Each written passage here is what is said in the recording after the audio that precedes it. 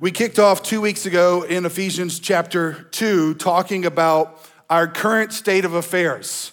And when I'm saying current affairs, I'm not talking about international scene, although that is important as well. In fact, there's a lot of conversation, obviously, about what's going on in the war in Israel. And Pastor Dave and I just recorded a podcast this week talking about some of that. And so if you are so inclined, go listen to that to help you understand kind of historically what's going on, but then also biblically what is going on. But when I say current state of affairs, I'm not talking about that on the world scene. I'm talking about the current state of affairs all of us were in, according to Ephesians 2, 1-3, before we met Christ. And that current state of affairs we talked 2 weeks ago was the situation or the bad news, if you will, before we get to the good news of the gospel.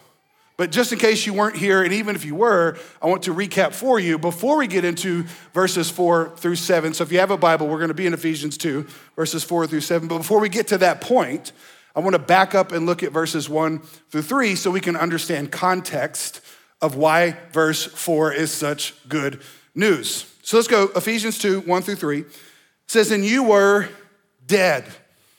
And you were, what's that word? Dead. We talked 2 weeks ago, not you were bad. And I gave what I thought was arguably one of the greatest points I've ever come up with. Doesn't matter if you didn't do drugs, good or bad, you were dead. And what do you think dead means? You guys are smart. All right, you were dead in the trespasses and sins in which you once walked, following the course of this world, following the prince of the power of the air, that is Satan, the spirit that is now at work in the sons of disobedience. Verse 3, among whom we all once lived. All of us, Jews and Gentiles alike, all of humanity, we all once lived in the passions of our flesh, carrying out the desires of the body and the mind, and were by nature, this is important, children of wrath, like the rest of mankind. So that's our current state of affairs before Christ. We were dead, spiritually speaking. And again, we talked about that. You can go back and watch the messages, but just for context, you got to understand what Paul's trying to communicate here. His ultimate goal, and we'll get into this as we move into Ephesians 2, which is why it's important to understand the stuff we talked about on the podcast between national and spiritual Israel, is God is building his church and it's made up of Jews and Gentiles alike. And so since that's the case, you're bringing together two people groups that are trying to figure out how to live together, which I know you've never had that issue before, right? Different ethnicities trying to figure out how to get along. And Paul's argument here is the best way to get along is understand no matter if you look different, no matter if you talk different, you're not different in the sense that you were all dead. You all started in the same place. We were all spiritually dead. Now, you have to understand, and again, I've said this many times now, even though you were spiritually dead, you were alive, physically speaking, and in that life that you were living prior to Christ, you had a will. You had desires. He even says here, you were carrying out the passions of the flesh, the desires of the mind and the body. And so the idea that the sovereignty of God or the grace of God or God's choosing or God's will somehow canceling out free will or human will is not a biblical stance. You had a will, and you were utterly free to do what you wanted. You had passions and desires. The problem is, you and I freely choose sin, but we would never freely choose God because we don't want to. That's not our desires. If you've ever wrestled with this, like Paul does in Romans 7, he's like, what's wrong with me? You ever thought about that? What's wrong with me? Why? And if you haven't thought that, I guarantee you other people have thought that about you. Why do I want these things? Why do I want things that I know hurt me and hurt those that I love? Why? Because that's what your flesh wants. So yes, you were spiritually dead, and here's what you need to understand. The spiritual deadness means you were doing stuff, but it would only produce deadness. It's not gonna produce life. And it's kind of funny, in the last several decades, like culturally, And this is how I think about it. And again, I'm not trying to make a biblical case for this, but I just want you to, we kind of visualize this now. The best way I kind of think about this is like zombies. Like you were walking around doing stuff, but you're dead. And I'm not saying there are zombies, all right? And I don't know if that idea came from Michael Jackson and arguably the greatest music video that ever was created, Thriller. But if you've never seen that and you weren't blessed to grow up in that era, like some of us, all right? But it's this idea, like you were dead, but you're still doing stuff. But you're just doing stuff that is natural to you. It's carrying out the passions and the desires of your flesh. So you're just walking around like this, right? Like, you know, if you don't know the movie, all right? All right, I ain't gonna do that for you, but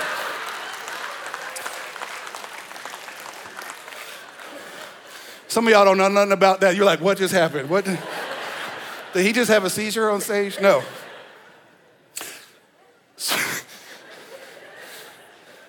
So I can't moonwalk. I'm not that good, all right?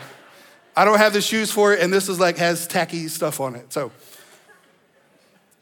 you were doing stuff, but the stuff you were doing was just coming out of your natural passions and flesh, which was just going to lead to more death. So you had a will, and that will wanted to do what your flesh wanted to do. So that's what you were doing. The problem with that is that would never bring life. So that is how we all start. Now let's get into the good news, verses 4-6. And I'll read the whole thing, and then we'll talk about it. Verse 4, the best two words in the Bible. If you've been around, you know I've said these before. But God. But God. You're walking around like a zombie, but God. But God, being rich in mercy, because of the great love with which he loved us. Now watch this, verse 5. Even when, arguably the next best two words in the Bible. I can't say the best two because it doesn't include the word Jesus, all right? But you get it. Even when what? Even when we were dead in our trespasses. But God, context, he's the subject, made us alive.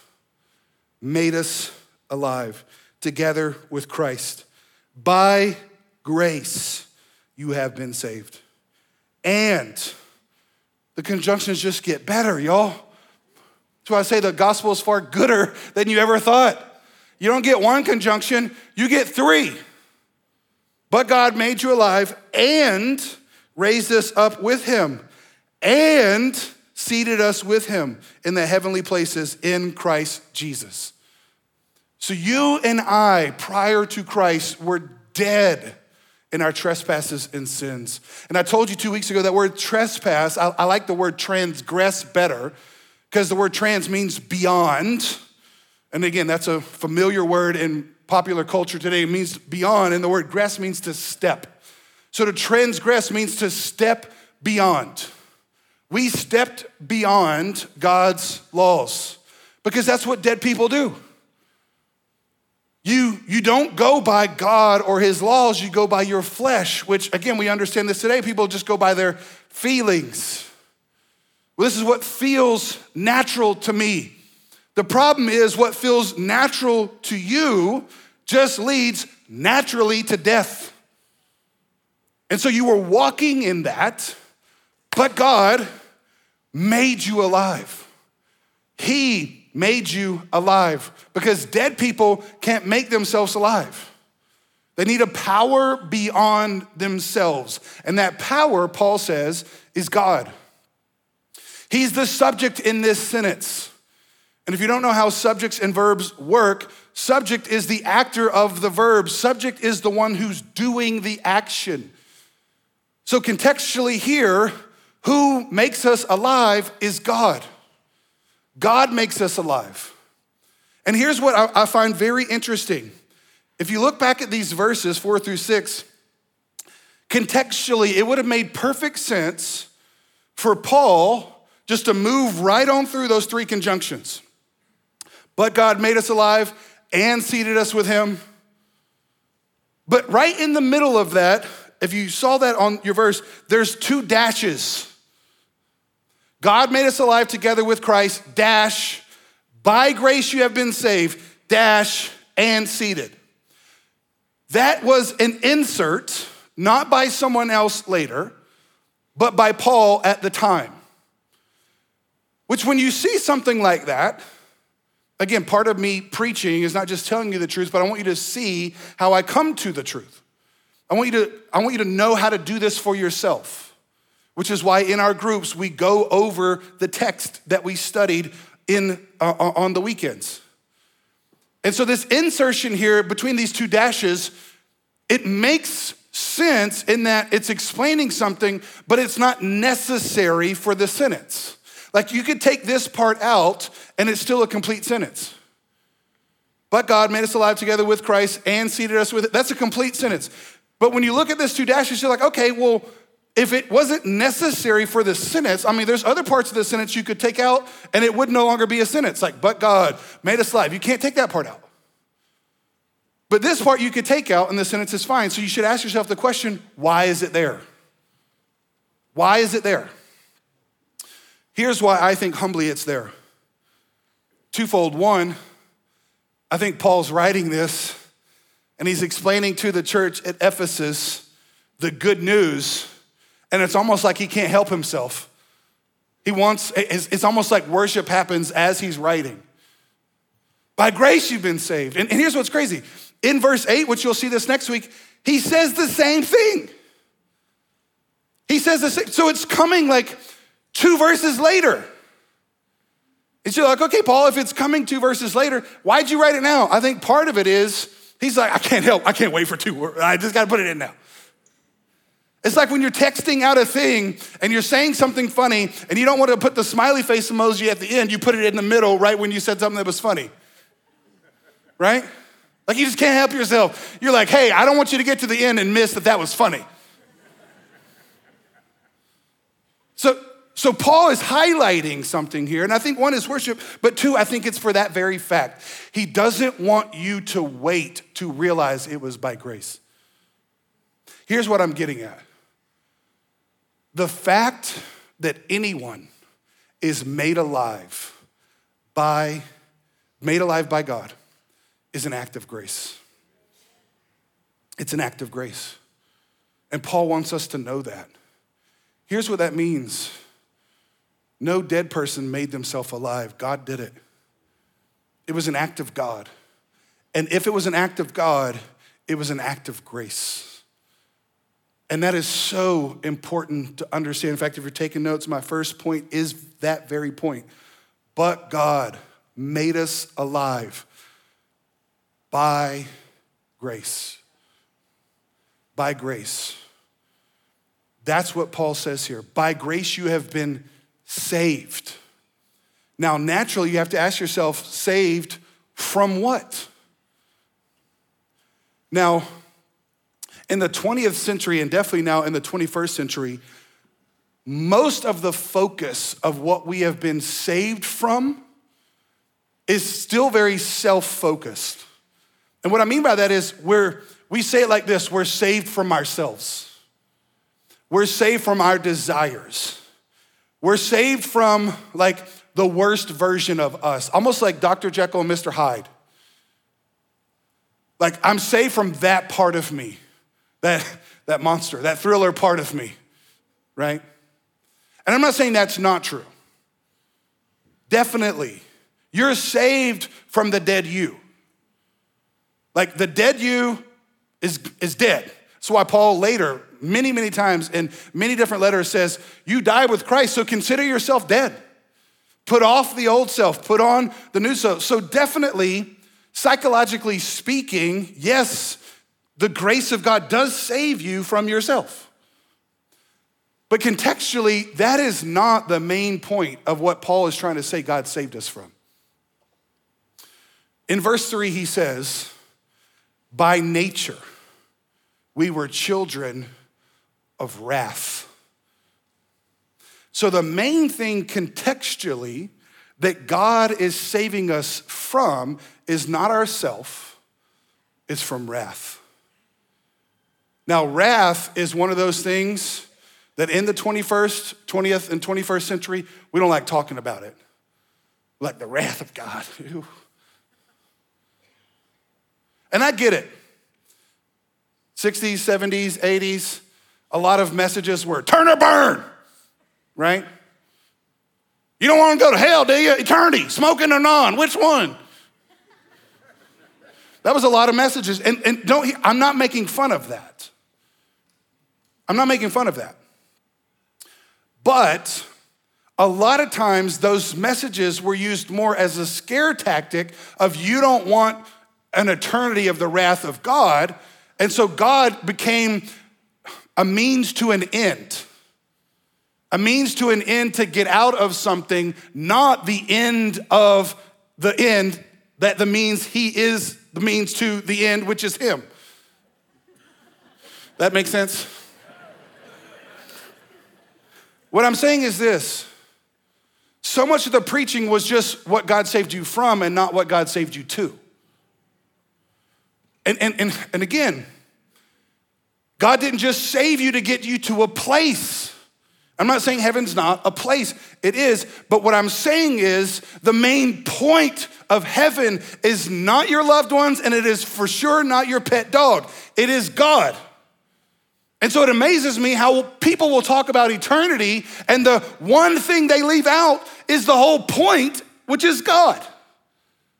So God didn't just save you from something, he saved you to something, which is him. But we do not understand.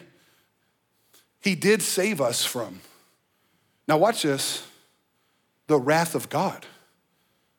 And this is where people get a little wigged out.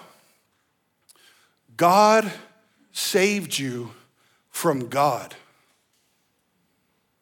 You're like, what? Yeah, you need to understand something. Number one, Satan is not in hell, he's here. He will be thrown into it. It was created for him and his demons. But those that go to hell, and I say this often, when they get there, Satan will not be there with red horns and a pitchfork like, come on down. Welcome to all eternity of fire and suffering. No. Satan will be judged in hell. He's not ruling in hell. He's not in charge at hell. Hell's a prison made for him. But here's the thing. Paul says in verses 1-3, we were following his course. We were following his spirit. So we will join him there. But I need you to understand something. Hell is where the wrath of God is poured out. God is in charge. God is the one that's doing the punishing, not the devil.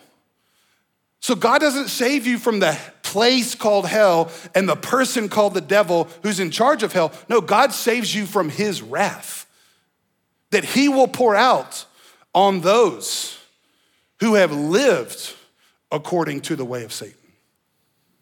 And you need to know that. Because if you miss that, you will misunderstand the justice, the holiness of God.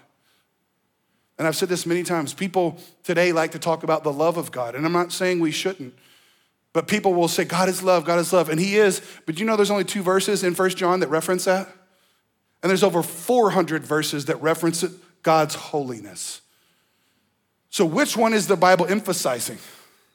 His holiness. And why is there an eternal wrath of God? Because he's holy. He has to punish sin and sinners, transgressors. So when God saves you, he's saving you from the wrath. That's what Paul says. You were by nature children of wrath, but God made you alive. Now by nature, you're a child of God. So you need to understand that. And that happened by grace. Let me show you Romans 4, 13 through 17. Now we'll talk more about this next week when we get into Ephesians 2 about the role of faith and grace. And it's gonna be brought up here, but I wanna just show you the connectedness to everything we just talked about in Ephesians 2. Look at this, Romans 4, verse 13. For the promise to Abraham and his offspring that he would be the heir of the world did not come through the law, but through the righteousness of faith. So it's by faith we're saved, not by the law. And what that means is you're not saved because you obeyed something, because when Abram obeyed God in Genesis 12, there wasn't even a law yet. There wasn't even the nation of Israel. That's gonna come hundreds and hundreds of years later. So it wasn't because Abram was so awesome and he was obeying God. I've told you this before, he was a 75-year-old moon worshiper. That God says, I'm gonna choose you and I'm gonna make you the father of many nations. He's like, there's a problem, God. I can't make a child. My wife is barren.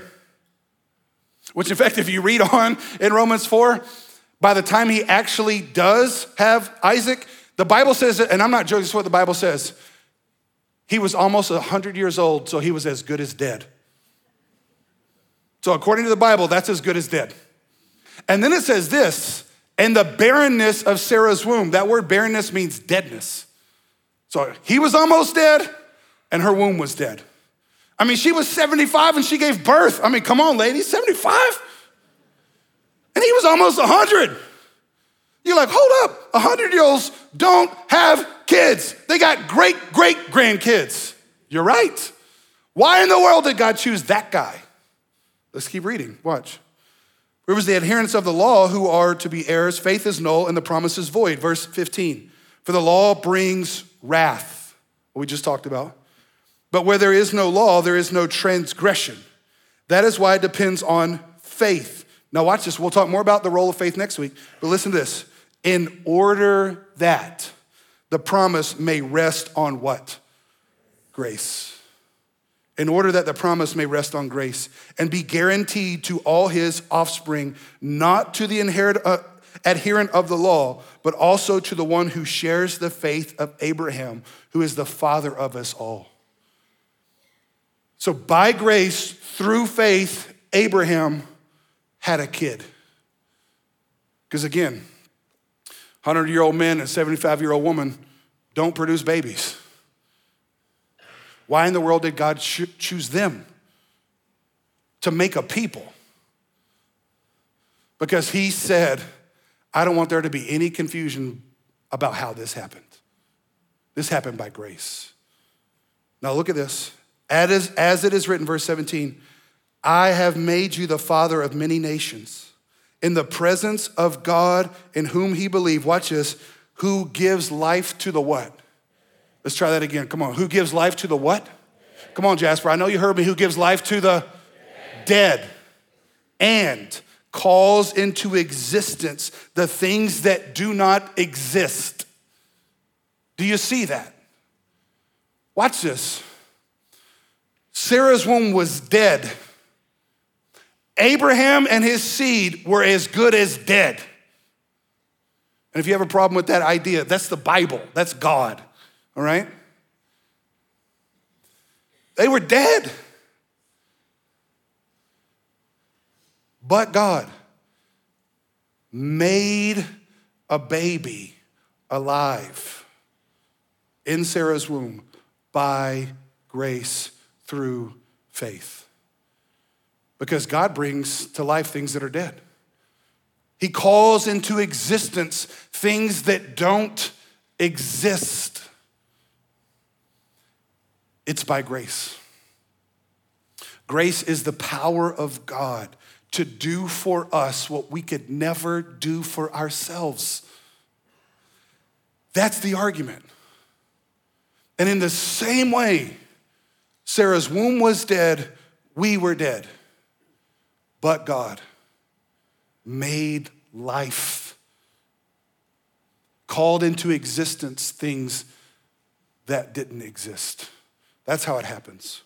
Now, there's one thing here, and this is how we're going to wrap this up, that Paul said there that I want to highlight. He said, in order that. In order that. That's called a purpose clause.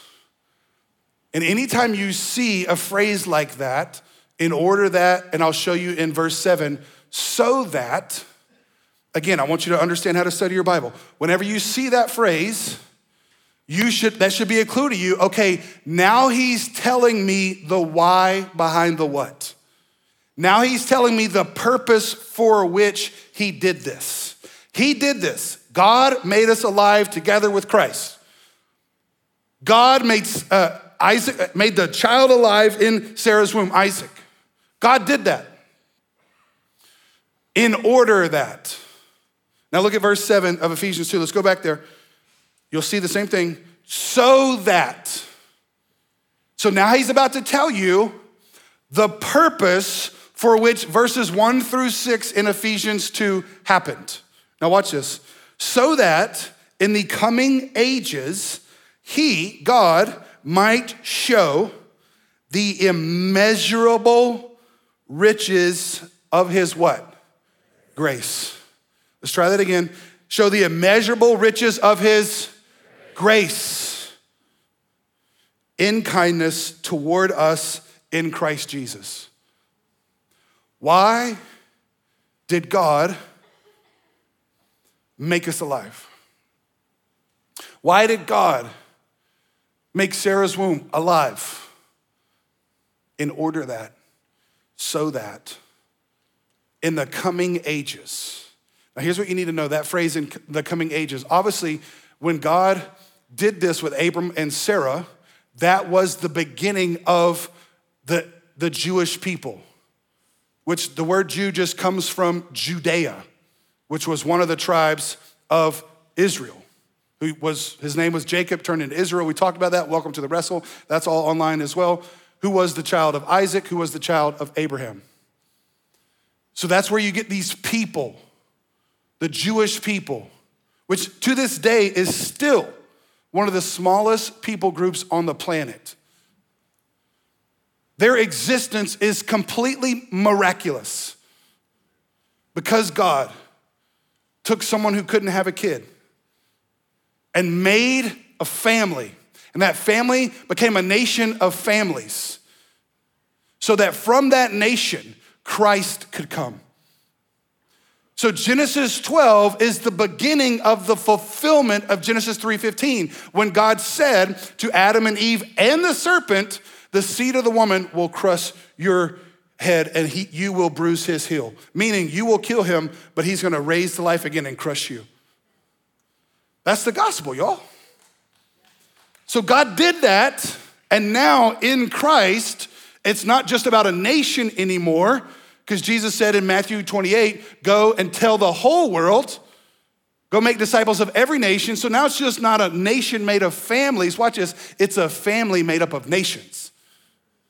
Every tribe, tongue, and language on earth are now a part of this family of God called the church. So we are in the coming ages because, this happened over 4,000 years ago, what we're reading about with Abraham. And then the church was born 2,000 years ago. And here we are in 2023 talking about God's immeasurable grace. But watch this. If we understand more now about God's immeasurable grace, how much more will we understand 2,000 years from now? And then 2,000 years from that. And this is when you're like, bro, we're still gonna be here 4,000 years from now? I don't know, I'm not saying that, but here's what I know. It doesn't run out in eternity. When Paul is saying the coming ages, he's not just talking in the coming ages of human history. He's talking about the coming ages of eternity. So when Christ returns and the new heaven and the new earth are created, we will still be seeing the immeasurableness of God's grace. Watch this, for all eternity. And how long is that? I mean, according to Sinlot, it's forever. I mean, in mathematical terms, we just do a symbol, infinity. And this is when, if you played games as a kid, you're like, infinity times infinity. That's impossible. Just infinity wins, all right? It's forever. Here's what, it's immeasurable. And for all eternity, watch this, we still won't be able to measure out God's grace. That is why God did this, to show us the riches. Remember verse 4? But God being rich in mercy. Here's what's crazy. In our cultures of the world, we like to highlight people that are rich in money. And the idea is they're so rich, they'll never run out. But does God need money? The answer is no. Because why would you need money to buy something when you could just say, exist, and it's there? You don't need money. But there's something greater than money, and it's mercy. Mercy is greater than money, because money can buy you stuff, but mercy gets you God. Money can buy you things, but mercy gets you a family. This is why money has destroyed more families than any other thing. But mercy is what will save any kind of family. It's mercy. God is, and here's what he's rich in it.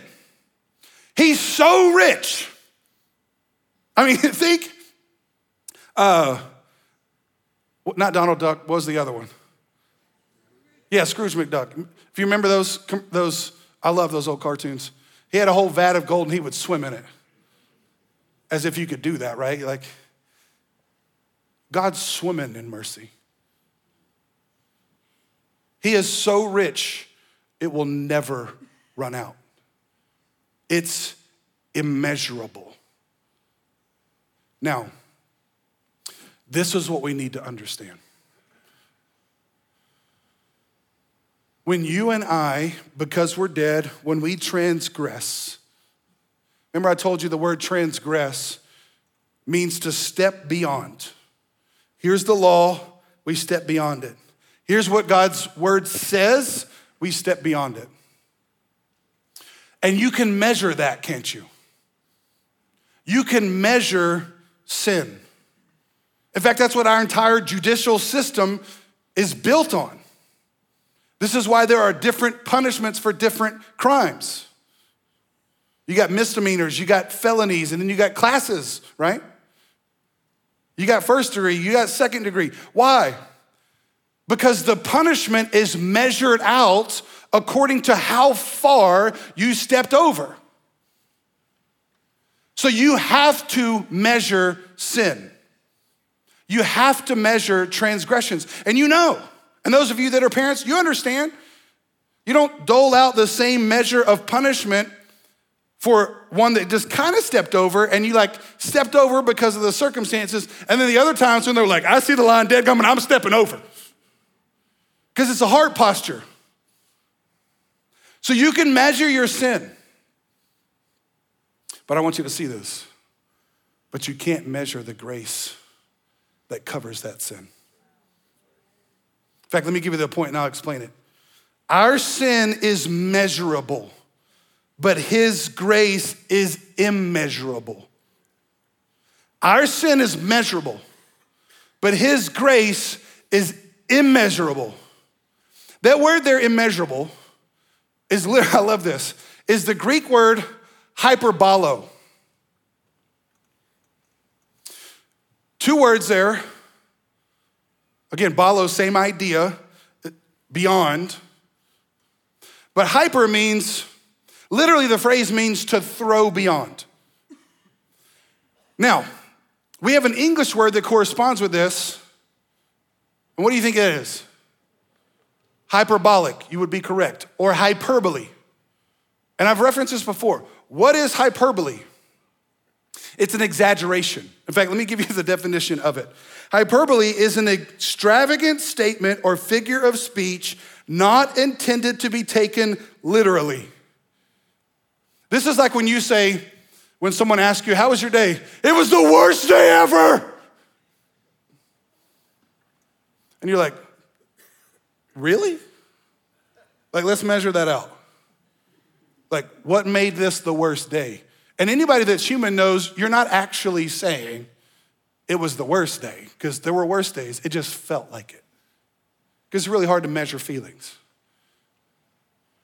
Which those of you that have a tendency to be hyperbolic, just understand the rest of us don't really know what is good or bad to you. Because you use extravagant language that's never meant to be taken literally. So, word of wisdom, it's best not to speak hyperbolically. It was a rough day.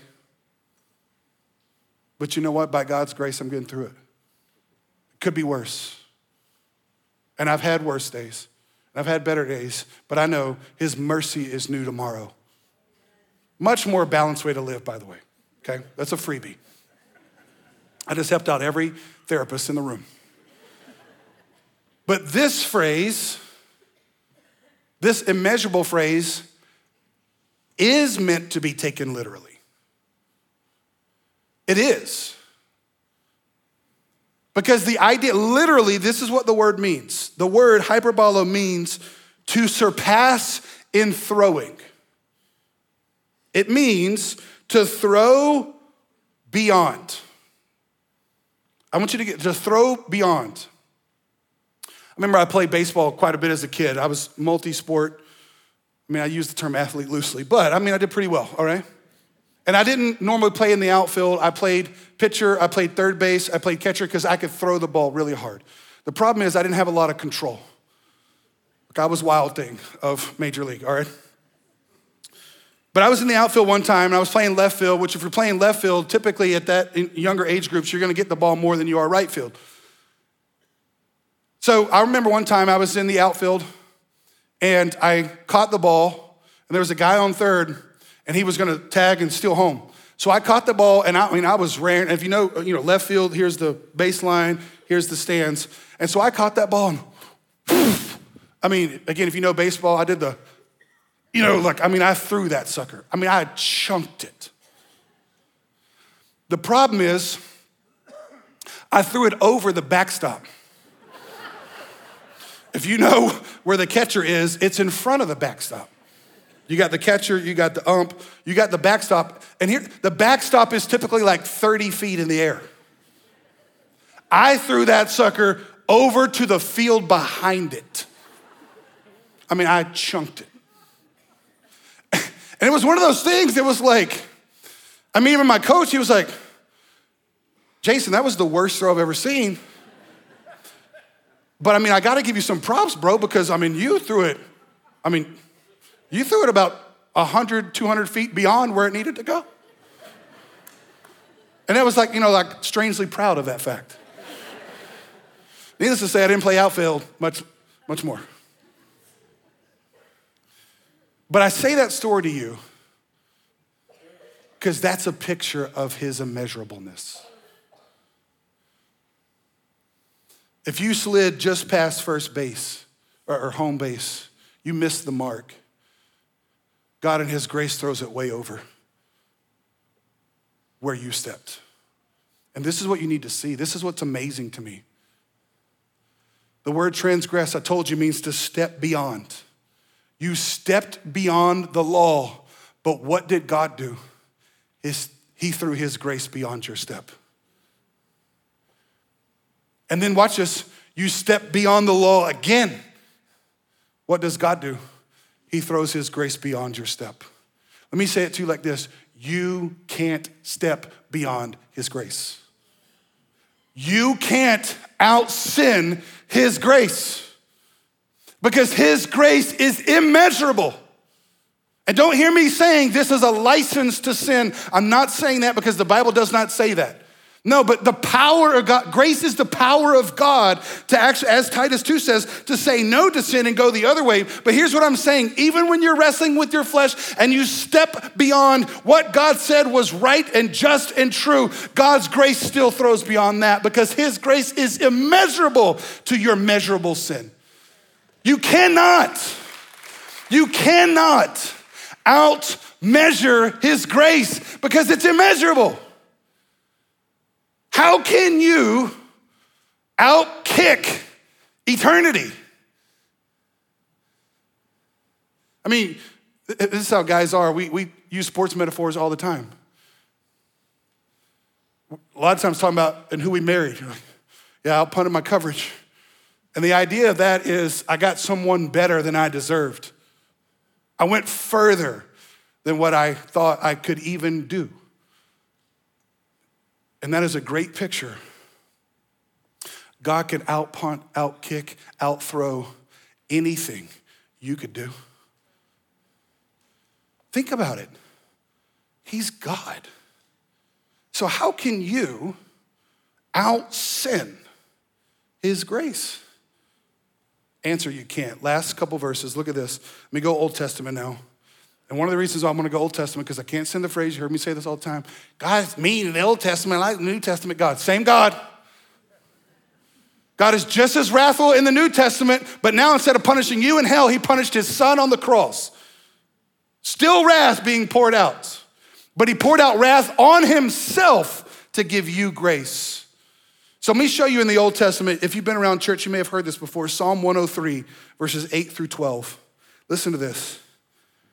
The Lord is merciful and, what's that next word there?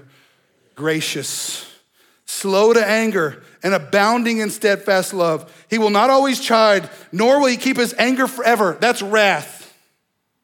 He does not deal with us according to our sins. Aren't you so glad? He does not do according to our sins, nor repay us according to our iniquities. Verse 11, for as high as the heavens are above the earth. You wanna measure that? So great is his steadfast love toward those who fear him. Verse 12, here's the verse you might have heard before. As far as the east is from the west. You wanna measure that? So far does he remove, watch this, our what? Transgressions. Our steps beyond the law. So far does he remove those from us in Christ. So far. How far? Measure east. How do you measure east from the west? They go on forever. Now watch this. Verse 7, Ephesians 2. His immeasurable grace in kindness, watch this, toward us. In Christ Jesus. Here's the gospel, my friends. You were dead, but God made you alive together with Christ. And when he did that, he moved towards you in grace. And watch this, when he moved towards you in grace, your sin goes far from you, as far as the east is from the west. Your measured sin can't out-measure his grace. So I want to speak to two groups of people real quick. First, maybe you're here today and you've never heard this gospel before, and maybe God is showing you this. He's opening your eyes, and you need to be made alive and in faith, trust Jesus and be saved. We'll do that in just a second. But there's a second group, which is probably more of you, where you have been made alive. You are in Christ, and yet you're still wrestling with your sin. You're still wrestling with your shame, with your guilt. And listen, there's an appropriate form of repentance that looks at disdain to your flesh, that looks at disdain to your sin and says, that's not me, that's the old me. But you need to understand something. I want God, by the power of the Holy, I think God wants to remind you today, by the power of the Holy Spirit, that if you are in Christ, you can't out-sin his grace. His grace will always throw beyond your steps. So if you are in Christ today, you need to be reminded of something. It was by grace you've been saved, and it's by grace you'll continue to be saved from your sin. And so therefore, if you are in Christ today, you are now no longer guilty. You are now no longer a transgressor. You are in Christ, and in Christ, by grace, you can say, devil, I'm not who I was, and quit reminding me that my sin is the worst thing, because Christ Jesus is the best thing about who I am. And you need to know today that God's grace is immeasurable toward you in Christ. And you can't out-sin it. It's impossible. Let's pray. Father, thank you. Those two words feel like they're not enough. But it's all we can say. Thank you that you made us alive. in Christ. And your grace toward us in Christ is so immeasurable that when we trust you, we now have a lifeline of grace that will flow to us constantly, and it will outmeasure any sin. But God, I know there are people here today that have never been made alive and trusted Christ in faith. And I pray right now, God, that would happen. No one looking around or talking here as we close. If there's never been a point in time where you have realized you are dead, and you haven't trusted Christ, but by the Spirit of God, he's opening your eyes to see the truth, then you can pray with me today. You don't have to do it out loud. And in faith, trust God, and by grace, you'll be saved. So if that's you, you can pray with me. Again, you don't have to do it out loud, but it goes like this. Say, Father, thank you for loving me. That by grace, you made me alive with Christ. Seated me with him. Far above every rule and reign. Far above my old self. And my old master. And now I'm trusting in Christ to save me. Please forgive me. I'm trusting in Jesus alone. Thank you for loving me. Again, if you're here today in one of our physical locations, and you just prayed that with me, would you just simply lift your hand up so we can see it? We got men and women are here. They're going to give you a Bible and some next steps, because now you're a part of our family.